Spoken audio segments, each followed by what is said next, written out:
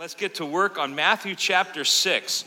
Matthew chapter 6, right in the heart of the Sermon on the Mount that Jesus preached there in the Galilee region. And he wants to speak specifically into some of us, actually all of us today, but probably some of us more than others. That'll make sense later on. So we're working, and it's been kind of work, isn't it? We're building our lives. We're making better choices, foundational choices for survival in a world that's trying to destroy us. And that's what we're focused on. That's what we're going to be working on today. It's been work, hasn't it been? You know, you would think that it'd be like easy.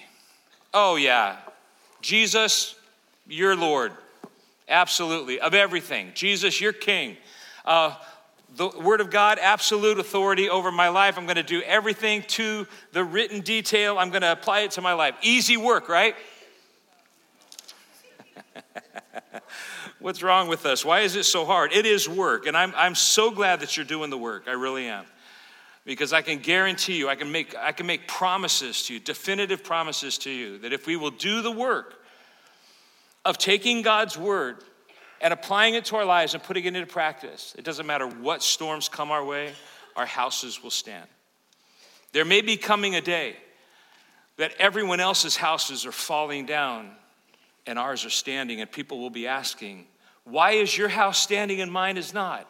And we'll be able to share with them the truths of God's Word that we have experienced, that we have applied to our lives, that we have learned from, so that they can have that same stability in their lives.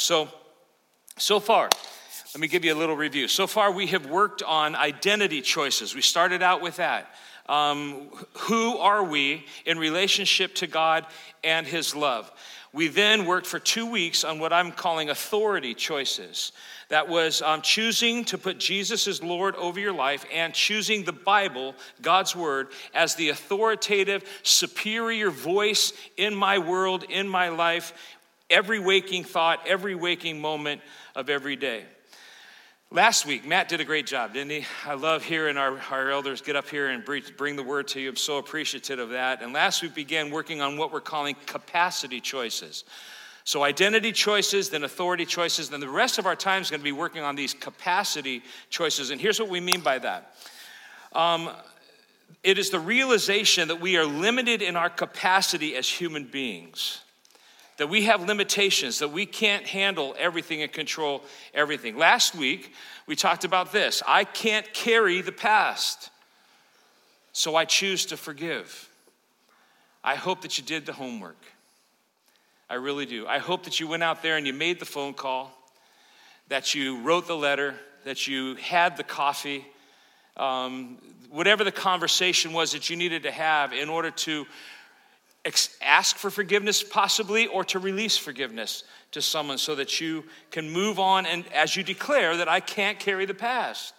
It's not for me to carry, and so I choose to forgive. I can't do it all. I can't solve it all. I can't carry it all. I can't fix it all.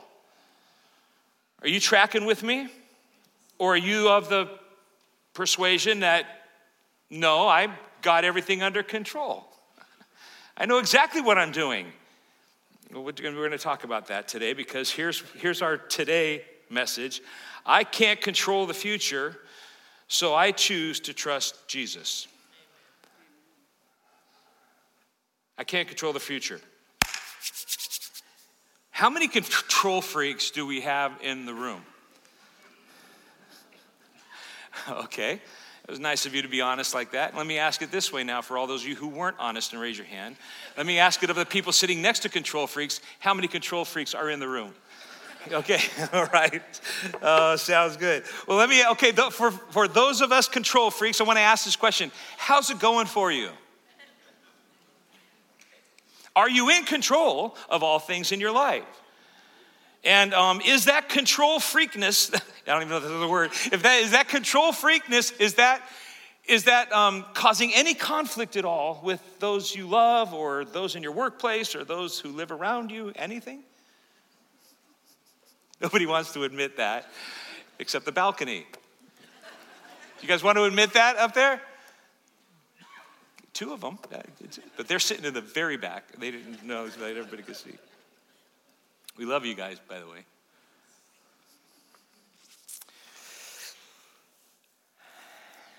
I was thinking about something this week. I was thinking about my heart.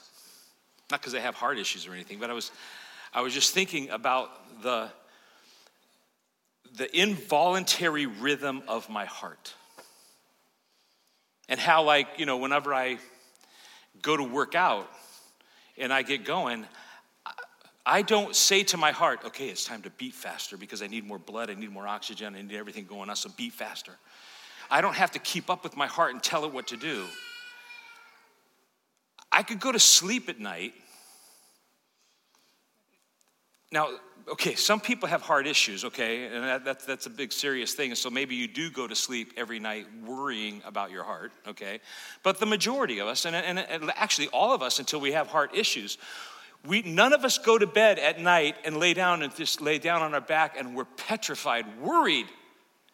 Is my heart going to beat? Or if I close my eyes and fall asleep, will my heart stop? If you do, that's a problem. You really have control issues if that's the case for you. I mean, outside of heart disease, outside of a heart problem that you already have, we don't think about that. In fact, let me ask you a couple of questions, you control freaks out there. Can you control your heart's beat? No? Well, you maybe. You know, you could get some paddles every once in a while if you want, but you cannot control. Do you will it to beat or not? It just does its thing, right? Can you do anything about it? Let me ask you this. Can you do anything about it if in the future it decides it's going to stop? Nothing you do about it. Here's the declaration today. You are not in control of your life. This is for the control freaks. I'm going to get off of the control freaks I'll come back to you at the end, okay? But I'll get off of it in just a second. You're not in control of everyone else's life either. We think we are. We think that that's my responsibility to be in control of everything around me and everybody else around me. You're not. You're not in control of your life. You're not in control of everyone else's lives. And you're certainly not in control, this is what we're working on today, of your future. Jesus has some really good realities for us. And let's start with it. Go right to your notes right now. Reality number one is, I have a limited capacity.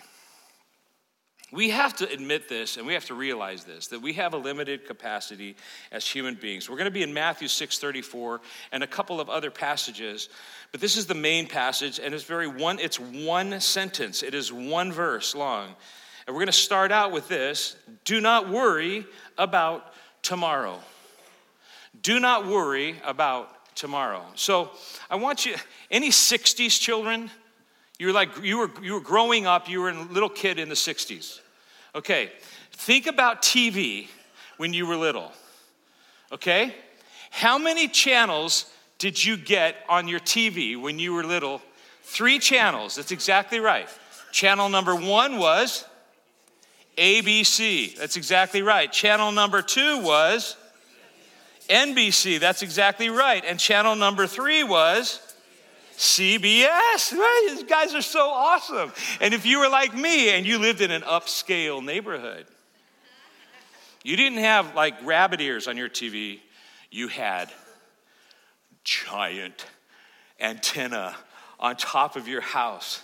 And in those days, it was like Philip, it was always me. 6 kids in the family. Philip, it's time to turn the TV. Columbo's coming on. Turn it to channel 2.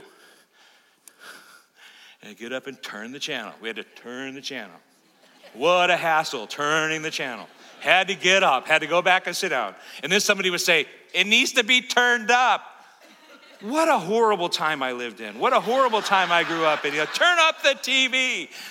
But in our neighborhood, because we were rich people, we had this box on top of the TV that you turn, and if you turned it off of channel 1 onto channel 2, you would have to turn the box and turn the dial until the antenna would go, because it was power. It was a powered antenna, and it would move, and then it would bring everything into plain view. Remember that? Okay, well, that was a long explanation just to say this.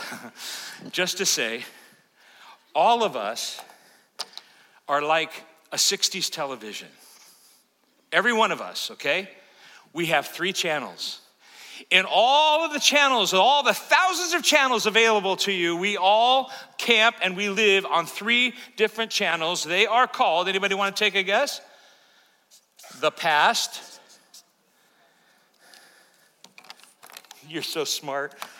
I heard it. The present. And anybody want to go for the last one? The future. There we go. Okay? Here's our problem, though. Most of us, probably all of us, spend way too much time on channel 1 and channel 3. When in reality, channel 2 is where we live. But we don't think we live there. We live in channel 1 and channel 3 because we're control freaks and we think that we've got everything under control. But I want you to hear from Jesus that you have a limited capacity. Too many of us, way too many of us, spend much too much time tuning into the wrong channels. And this is a problem because you cannot change the past. The past is in the past and you can't control the future. You can't alter your future. You can't control your future. You have not been, hear me, you have not been created or equipped to control the future. You have nothing to do with what's coming your way. Now, some of you are thinking, because you're good thinkers, and you're all thinking, well, hang on a second. There are some things that I can do today to prepare me for what's going on in the future. Actually, that's what we're doing right now. We're learning, okay? But the problem with human beings is, especially controlling human beings, is that we spend all of our time in the present, Jesus' word, worrying about what's coming in the future. And spending all of our time in the future, in our minds in the future, worrying about what's going to come or what's not going to come, what we're going to get or not get, what's going to happen to us or not happen to us. Instead of focusing on everything today, working for today, Jesus is the one who says to us in Matthew 6:34, don't worry about tomorrow.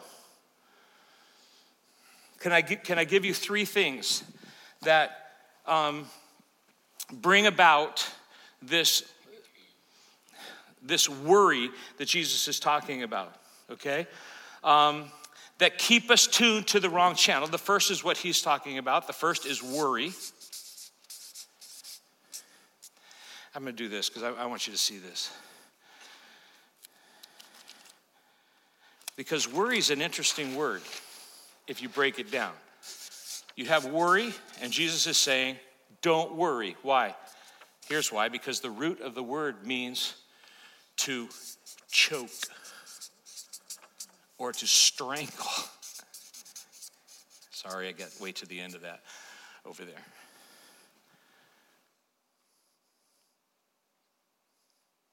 Don't worry about tomorrow. Don't choke on tomorrow. Don't let the worries of tomorrow strangle the life out of you.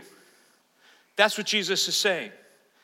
It chokes the life out of today. It chokes your enjoyment out of today. It chokes your fulfillment out of today. And it chokes the peace out of today because you're worrying about something like tomorrow, channel 3, that you have no control over. Worry then leads to fear.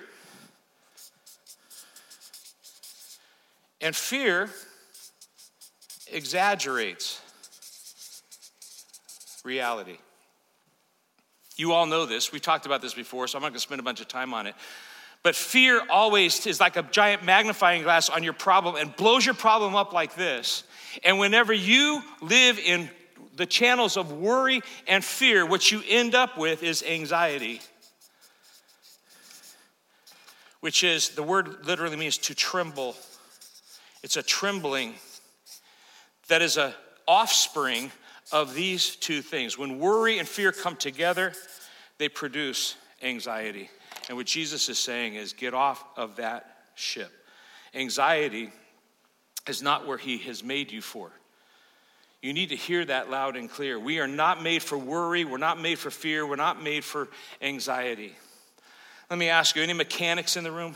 Like auto mechanics? Who's an auto mechanic? Oh, yes, Bob Donegan. You told me that I could call you out now because you're sitting near the front. I just love this. I love that you're down here in the front. Okay, Bob, here's the deal. Okay, so a combustible engine, right, has to run on fuel, which is gasoline in most cases, or diesel fuel or something like that, okay? So that's what it's designed for. That's how it runs, right? So what if I decide I'm going to sweeten up my engine and I'm going to put a cup of sugar in my gas tank? What do you think would happen? What? Say it again. You'll be coming to see him. I'd be coming to see you. Okay, I got that. All right. That's very good. And why would I be coming to see you, Bob? Because they'd lock up the engine. It won't run on sugar and gasoline. It has to run on gasoline. It won't run on sugar. Sugar messes it up. Sugar destroys the engine, okay? Any IT people? Yes, sir. What happens if I introduce a virus into my computer? I'm going to come see you. And why am I going to come see you? Because my computer will not work if a virus is introduced to it. Are you listening? Are you getting the point already? I don't have to say it even really, do I? What sugar is to an engine and what a virus is to a computer, anxiety, worry, and fear are to your human spirit. If you let it get in, it will destroy you and you will not work right. You won't be able to function. Jesus says, don't worry about tomorrow. I haven't designed you for that. I came across this week. Write it down because this is another big poster you can put up on your wall. And you ought to remind yourself and your kids every day about this. You and I are not wired for worry. You and I are not fashioned for fear. I love that. You and I are certainly not made for the misery of trembling about tomorrow. We don't work right when we're on that train, so get off the worry train. You have limited capacity. Here's the second reality. I have limited control. Look at Matthew 6:34 again. Do not worry about tomorrow. And then let's look at this part. For tomorrow will worry about itself. I just love that. Jesus is so awesome, isn't he? Tomorrow isn't asking for your help. That's what he's saying. What are we supposed to be concerned about? What channel are we supposed to be on? Channel 2, not channel 3. And what Jesus is saying is channel 3 doesn't need your help. You're not helping tomorrow or altering tomorrow by worrying about tomorrow. It's fine all by itself. Tomorrow will worry about itself. Now, the reality is that God is worrying about tomorrow. God has it all under control. And basically what he's saying is you need to get off the worry train and get off of this, thinking about this and worrying about tomorrow. I've got tomorrow. You don't have tomorrow. You're limited in your control. You do not have tomorrow. I've got tomorrow. I'm worrying about tomorrow. Tomorrow's worrying about itself, Jesus says, so stop worrying about it. You don't need two people to worry about it. Husbands, you ever done that with your wife?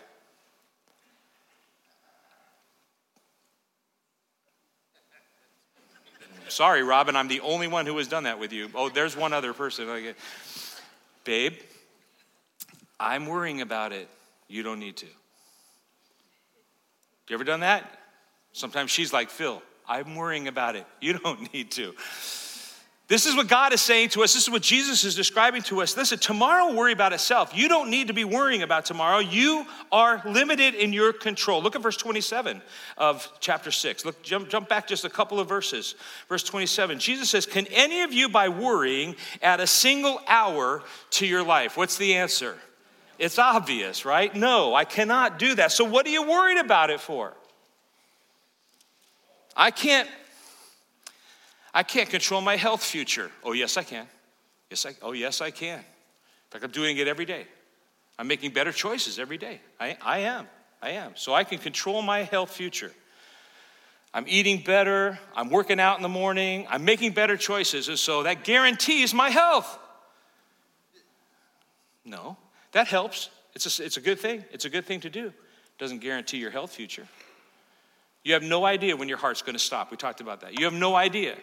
I mean, how many stories have you heard of people that are like health nuts and they're doing everything right and they drop over with a heart attack and die, or they get cancer?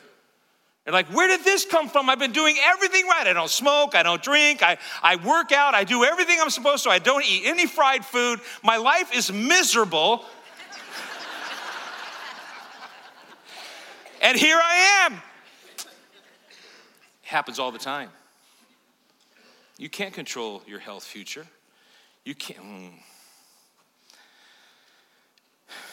control your family future. Oh, yes, I can. The Bible says that if you raise your children up and you teach them the right ways of the Lord, that it's a guarantee that when they're older, they will not turn from it. It's kind of a bad interpretation of that passage. It is true that if you will train up your child in the way he should go, if you will raise him in the nurture and admonition of the Lord, then you're really jacking up their chances of living a life for God and making your faith theirs and making it their own. But how heartbreaking is it where you do raise your children for the Lord? You teach them everything that the Bible has for them for life and godliness, and you work so hard. And you know, the Bible even says that there's no greater joy in the heart of a parent than to see their children going hard after God.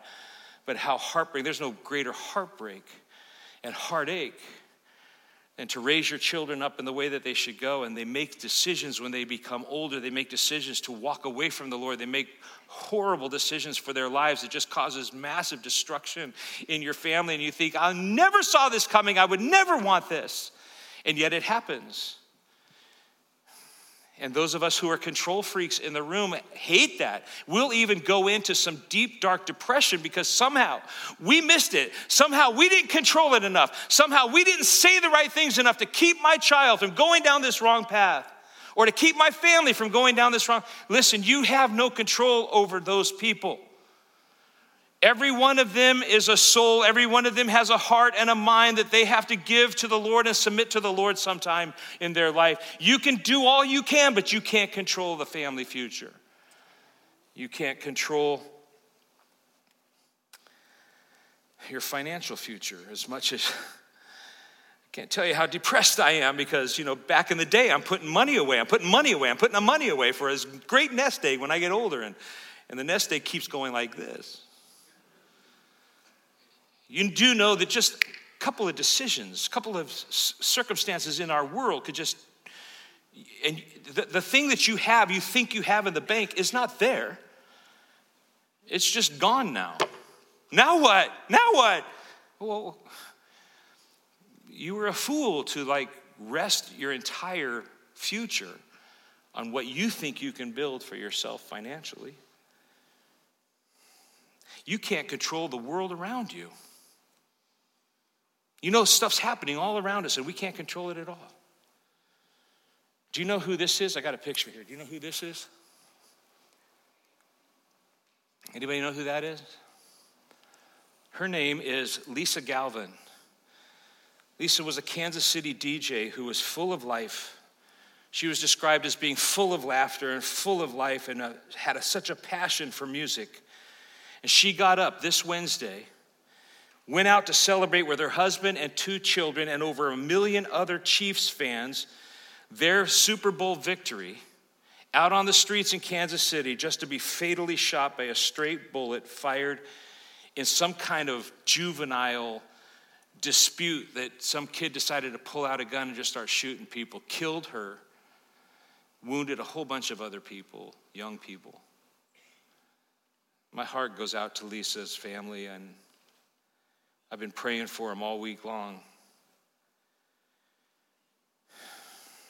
She got up Wednesday morning full of life, full of hope for the future, full of excitement about celebrating the Chiefs. Didn't know that she was going to walk in one moment, in one split second, into her death, into eternity. You know, the Bible says, you guys, that life is short. It's like a mist. It's a vapor. It's here today. It's gone tomorrow. And you don't know what tomorrow's going to bring. Can't control the world around us. Can't control our moral environment much as we want to.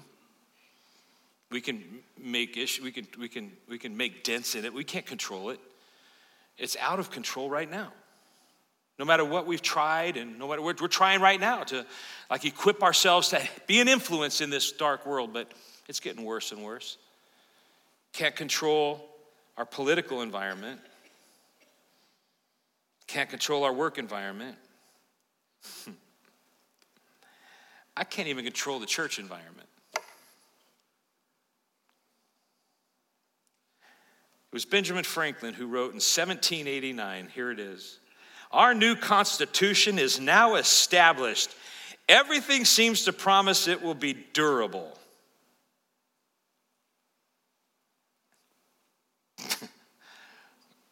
Okay, Ben, you were full of hope back then. You weren't living today. But listen to this next part. "But in this world, nothing is certain except death and taxes.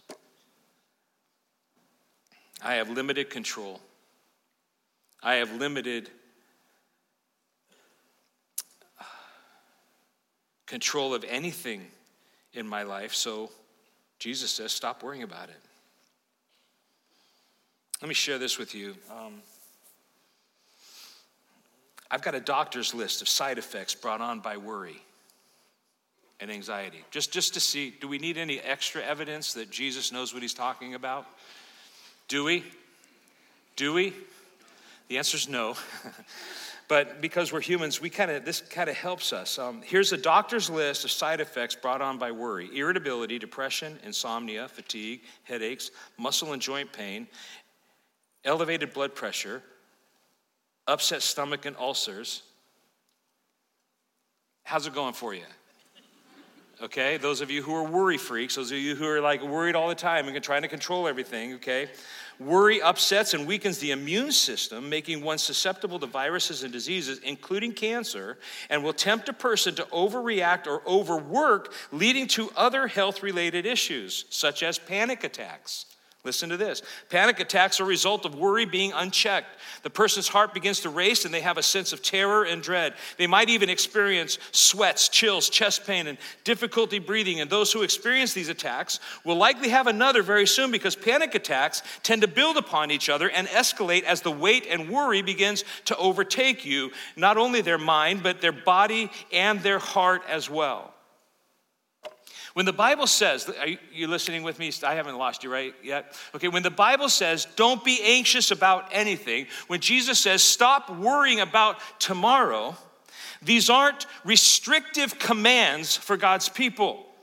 They're protective statements of a loving God in order to help us for our protection over the negative influence that worry and anxiety have upon us. Worry and fear are cancer to our spirits. We aren't made for it. We have limited capacity. We have limited control. Here's number 3 reality. I will always face uncertainty. I will always face uncertainty. Matthew 6:34 again. Don't worry about tomorrow, for tomorrow will worry about itself. Here's the good news. Each day has enough trouble of its own. Each day is bringing trouble with it. Each day has enough trouble that it's bringing with it, let alone worrying about tomorrow's trouble that will be coming tomorrow. Deal with today. I will always face uncertainty. I'm going to ask your permission to kind of go back into our story a little bit today. I don't like to just constantly bring it up and everything, but it is part of our life. And in 2015, James, my son James, and I had a bucket list thing that we wanted to do. We wanted to explore Yosemite National Park together out in California. And so we planned a trip, and it was Robin and me, and then James and Angela, and Hudson was along with us for that trip. And we got into town, and we explored the area. We got into our cabin. We had rented this little log cabin, and it had snowed, this freak snowstorm that day, and it was beautiful. It was just like, if you've ever been in a really cool snowstorm in California where it piles high, they measure it in feet instead of inches. That's the kind of day that it was. And we got all snuggled up in our cabin, and we bought a bunch of food because we were going to be there for several days. We were like, we don't want to not have anything we want. We want to have everything we want, and it's just a perfect time. And we stood at this big window in the cabin looking out into this beautiful landscape and the snow falling down. And I said to James, I said, we were just two guys standing out looking outside, and I just said, James, the future is bright. I'm just a year into being the lead pastor here at the church, and things were going well, and we were in the middle of a revival thing that was going on, and we were just loving that and the work that God was doing. And James had some exciting things going on in his professional life, and I just said, the Lord is blessing us so much, and our life is full of his blessing, and the future looks so bright, and I can't wait. I can't wait to see what God's going to do. I can't wait to see what tomorrow will bring. You ever been there in those moments where you're just like full of hope and full of life, and went to bed on that night and woke up the next morning at 6:30 to a phone call from our son-in-law Davey saying, Dad, Mom, something bad has happened to Amanda, only to find out that she had been shot and murdered. And he just said, you got to get home as fast as you can.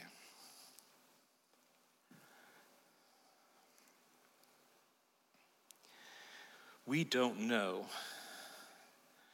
from 1 minute to the next what is coming our way. Our future is uncertain.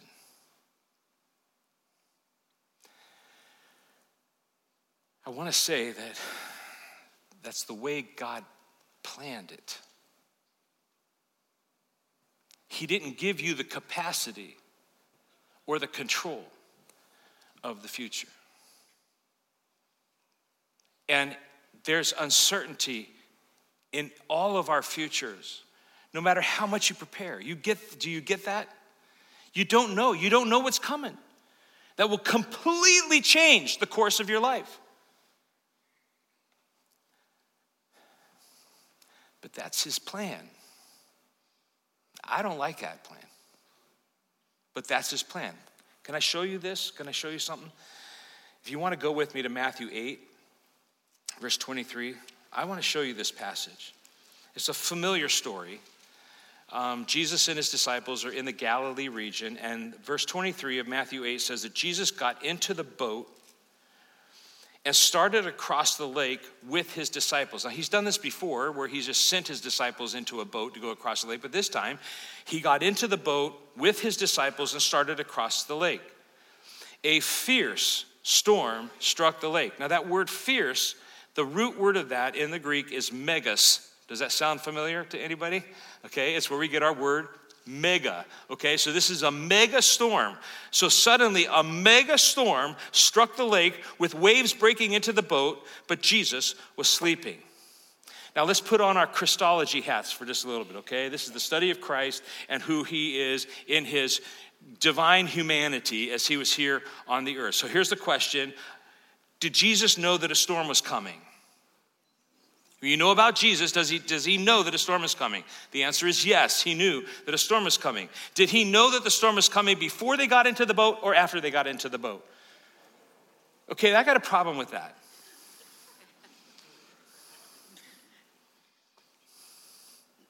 I mean, what's up with that? If Jesus knew that this mega storm was coming, why did he tell him to get into the boat? Why did he get in the boat and say, come on, guys, let's go, we're crossing the lake? If he knew that a megastorm was coming. Why didn't he do what every one of us would do if we had loved ones that we were taking onto a boat to cross a lake?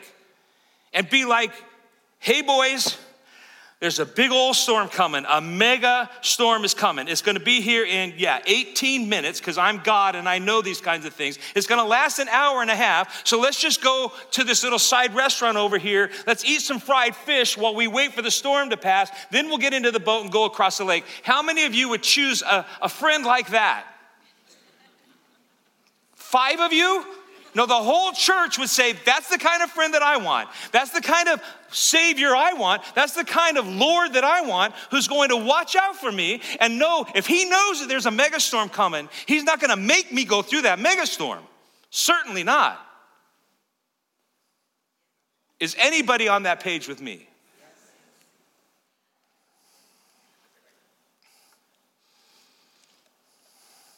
Any normal person would do that. Okay, sorry, Lord, you are not normal. He gets into the boat and he starts out across the lake. Okay, so knowing that the megastorm was coming. So insanity or sovereignty? Which one is it? And to make things worse, what's Jesus doing on the boat? Okay, he's sleeping, okay. Even though he knows that the megastorm is coming, he decides to get in the belly of the boat and go to sleep and let his disciples deal with this on their own.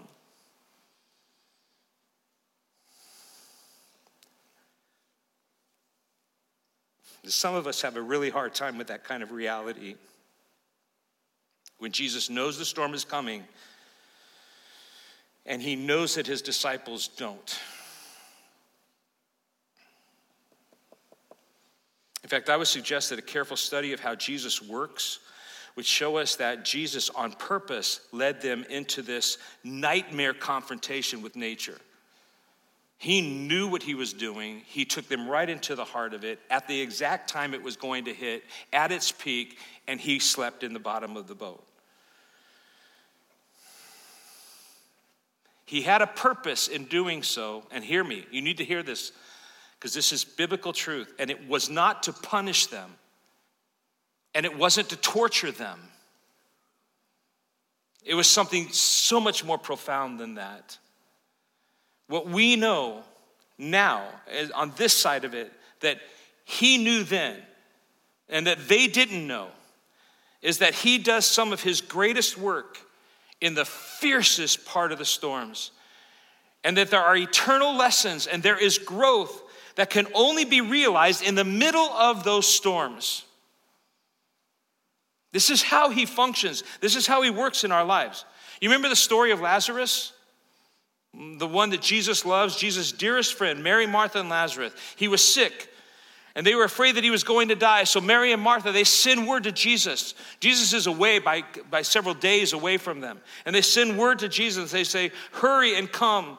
This is how they put it. They said, the one that you love, Lazarus, the one that you love is sick. Please come and help us. They, by faith, knew that Jesus could come and perform a miracle and heal their brother Lazarus. And the very next verse says that he loved Mary and Martha and Lazarus. He loved Mary, Martha, and Lazarus. And so he hung out for a couple more days and let Lazarus die. That doesn't feel loving to me. It doesn't seem something that a normal, loving person would do. They would drop everything. You would do that. Drop everything and go, especially if you could help.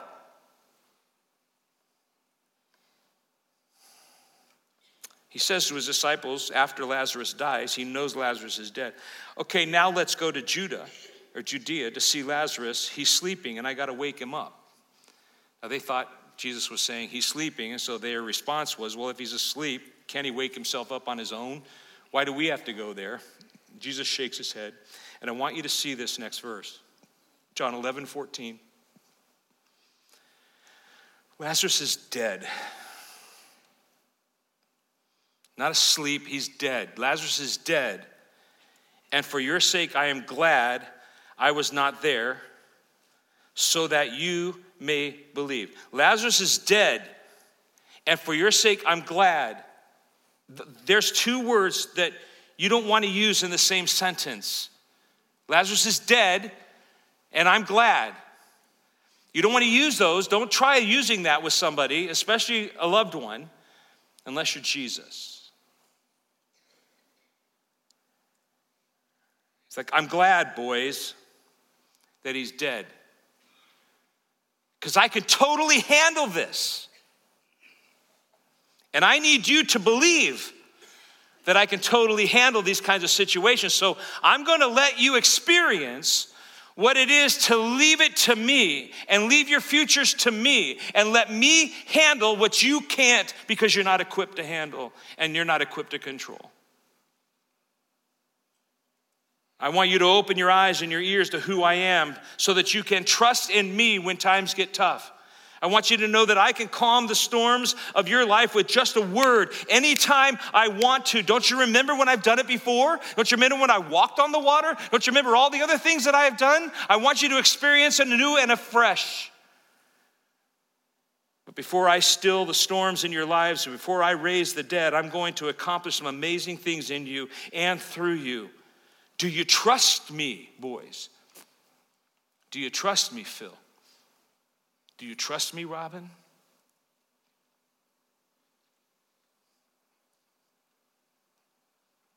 The solution, my friends, to the uncertainty that leads us to worry is trust. Trust in who? Who can I trust in this world? You trust in Jesus. You choose to trust in Jesus. Why so downcast, O my soul? Put your hope in God. Don't put your hope in the world. Don't put your hope in your friends. Don't put your hope in your finances. Don't put your hope in anything else but in God. Put your hope in God, and your soul will not have to be downcast. Trust in the Lord with all your heart. Don't try to figure it out on your own, because you can't. You don't have the capacity or the control. Commit your ways to the Lord. I came across this in my study, and I love it. For reasons only known to God, there will always be enough storms in our lives to keep us on our knees. Just at the time, and we think everything is settled down and cruising along, and you look out and the future is so bright and the future is so hopeful, you'll start to hear the whistling of wind. It starts to build, and it starts to build, and all of a sudden you feel splashes of rain in your face, and pretty soon there's a gale force wind, and it's driving the rain, and this mega storm is coming, and then you're in the middle of the storm, and you're at its peak. You will hear the voice of Jesus saying something like, I'm glad. And you go like, what are you saying? I'm glad. And what are you talking about? I can't hear you. The storm is raging too loud. I'm glad, Phil. I'm glad. What are you talking about? You're glad. I'm in the middle of this. I'm going to die. Can't you see what's going on here? I'm glad, Phil. Because now maybe you'll trust in me. Maybe you'll believe in me. And maybe you'll know, because I'm getting ready to perform a big old miracle in your life. Lord, I believe. Help my unbelief. You have one more in you? I'm sorry, I got really cranked up just then. I'm really sorry about that. But do you have one more? Because this is good news. Reality number 4, I can bring my burden to Jesus. So the disciples, they're out there. Jesus is asleep in the bottom of the boat. In Matthew 8:25, he says this, the disciples went and woke him up.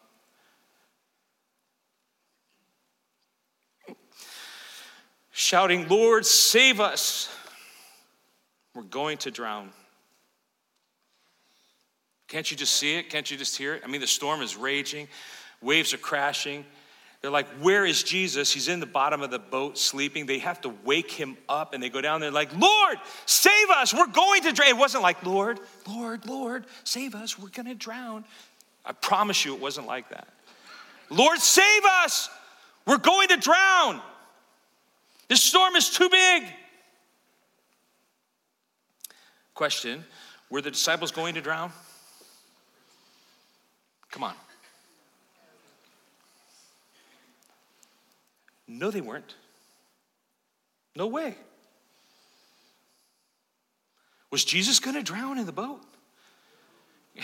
He had a lot of work left to do. There's no way he was going to drown. There's no way he was going to let them drown. They had a lot of work left to do. Pentecost was coming. He knows all that stuff, okay? Shouldn't they have known that? Spending all this time with Jesus, shouldn't they have known that? Hadn't they just witnessed that very day the miraculous healing of a man with leprosy? You bet, you can read about it. Didn't they just witness Jesus raise a paralyzed son of a centurion with just a word? Didn't have to go to his house, just said, because of your faith, I'm going to say the word and I'm going to heal your son and raise your son up. Didn't they just experience that? Absolutely they did. How do you know that, Phil? Because you can read about it. It happened. Hadn't they just witnessed Jesus raise up Peter's mom from her fever and then cast out demons and heal all the sick in Peter's town? Absolutely they did, because they had just witnessed it, and the Bible tells us that they had just witnessed it. Shouldn't they have been on the bow of the boat, facing into the wind and the waves, screaming, woohoo? Shouldn't they have been just out there, like, tie themselves down and be like, yeah, bring it on. Hang 10, baby. Let the waves come. Let the wind blow. Shouldn't they have been there like that? I got Jesus on board. You can't do nothing to me.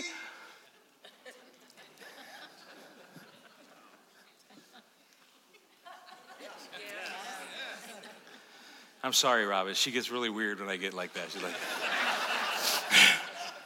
way too much caffeine. Next week, we'll adjust your caffeine next week. Listen, you have to hear me. This is what Jesus is saying. I'm here. Don't worry about tomorrow. Tomorrow has enough worries of its own. And it'll take care of itself, because I got it. You just stay on channel 2. You just keep doing what I say to do. You just keep working the way I'm asking you to work. And you just keep trusting in me. They were so safe with Jesus. Jesus wasn't going to lose them. He had a plan for them, but this was real to them. They had no chance of drowning in the storm, but they thought that they were going to. And I would suggest to you, they did exactly what Jesus wanted them to do. Run to him. And just say, Jesus, save us. I'm going to drown.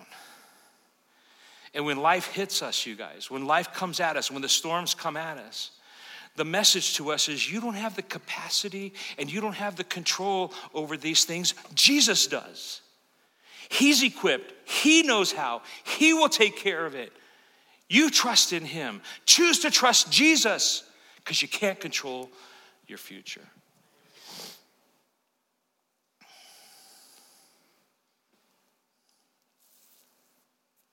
Trust is a divine human transaction.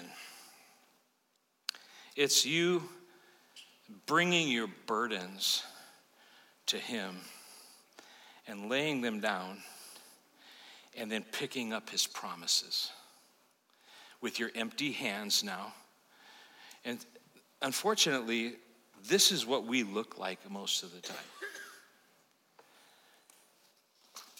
When I see a guy in the wilderness, kind of loaded this baby way too much. When I see a guy show up in the wilderness with a backpack like this, I just shake my head. Because what he does, he's just like, this is what he sounds like. You know, we're trying to like go down and have peace and quiet in the wilderness, and this is what he sounds like going down the trail. And you're just like, dude, what are you doing? Put that stuff in your backpack. He's like, I can't. Well, why not? I got too much stuff in my backpack. I got to slash it onto the outside. And what we keep doing, this is what we do, my friends, because we're control freaks. We just take on all the weights and all the burdens, and we fill up our backpack, and then we just keep lashing stuff to the outside and lashing stuff to the outside. And pretty soon, this is how we're going through life. And you're just like, I can't do this. I can't do this anymore. It's like, what are you doing that for? Because I got all this stuff I got to carry. Well, like, let me take it. Let me take it. If somebody came to you and said, let me take it for you. Okay, Dean, come here. You want to take it from me? Okay, you're Jesus. Come on. You're Jesus. I'll come down to you. Yeah, there we go. Okay, so I come to you and I'm like, hey, Jesus. No, I can't have you take that. I don't want to give it to you.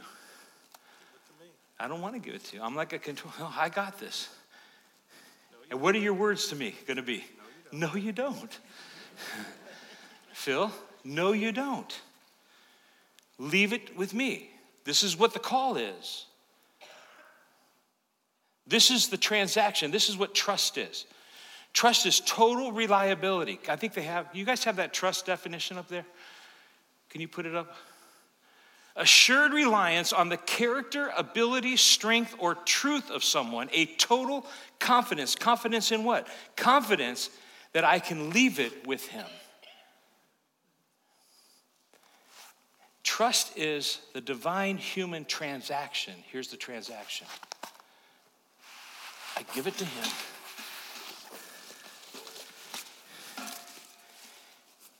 And then I receive his promises. He's got it.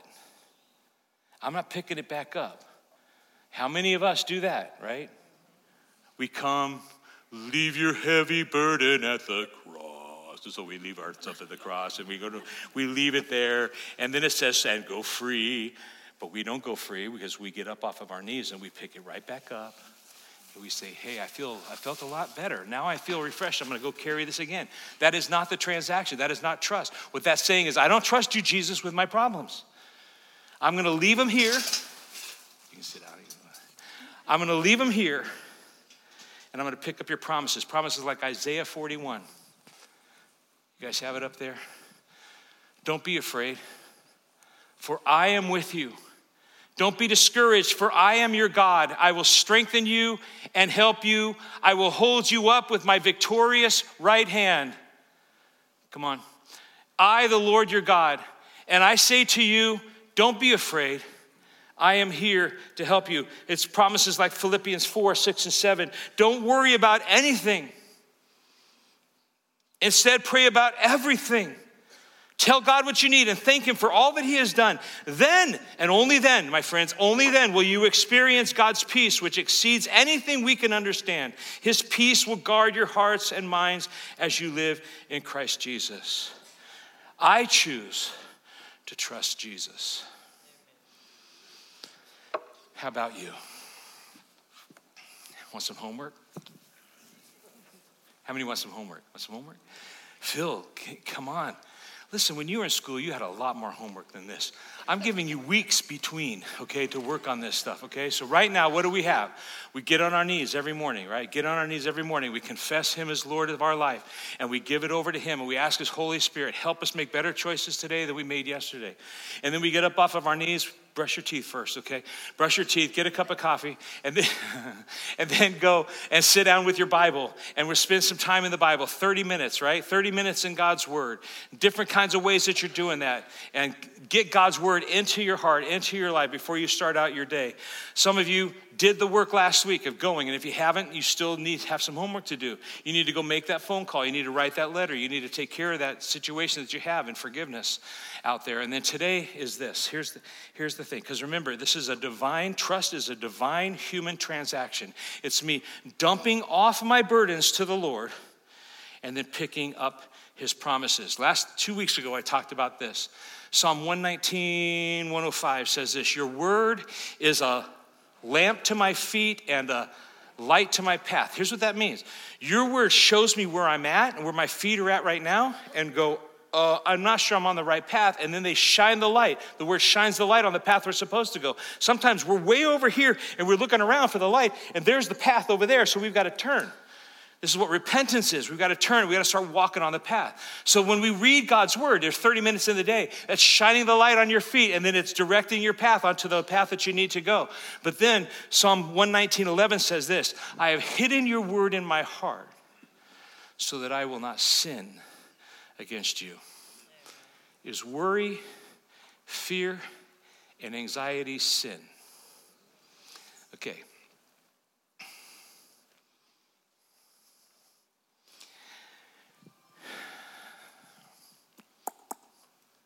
we've got to apply God's word to our hearts, into our minds, into our lives, so that we will not sin in our worry, in our fear, in our anxiety.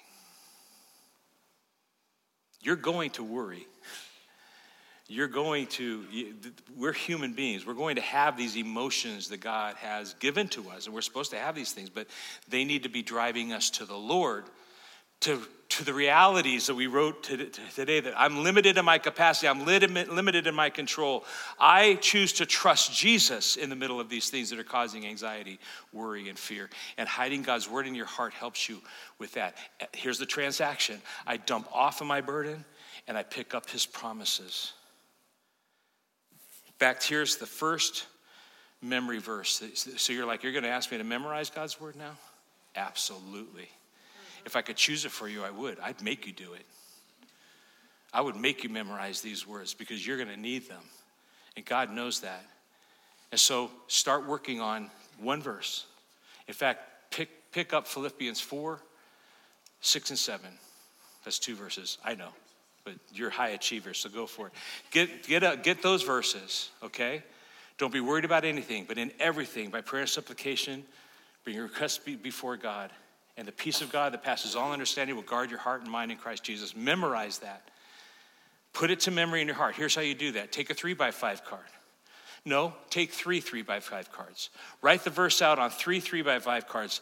Tape one to your mirror, because you all look at yourself. You better look at yourself before you leave the home.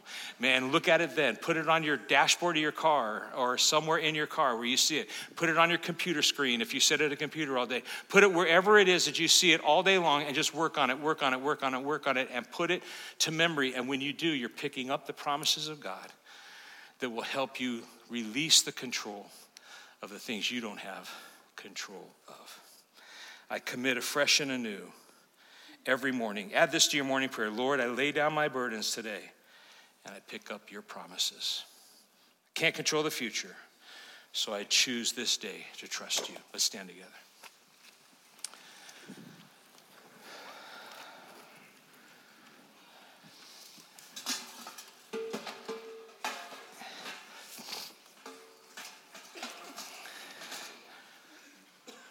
Some of you right now,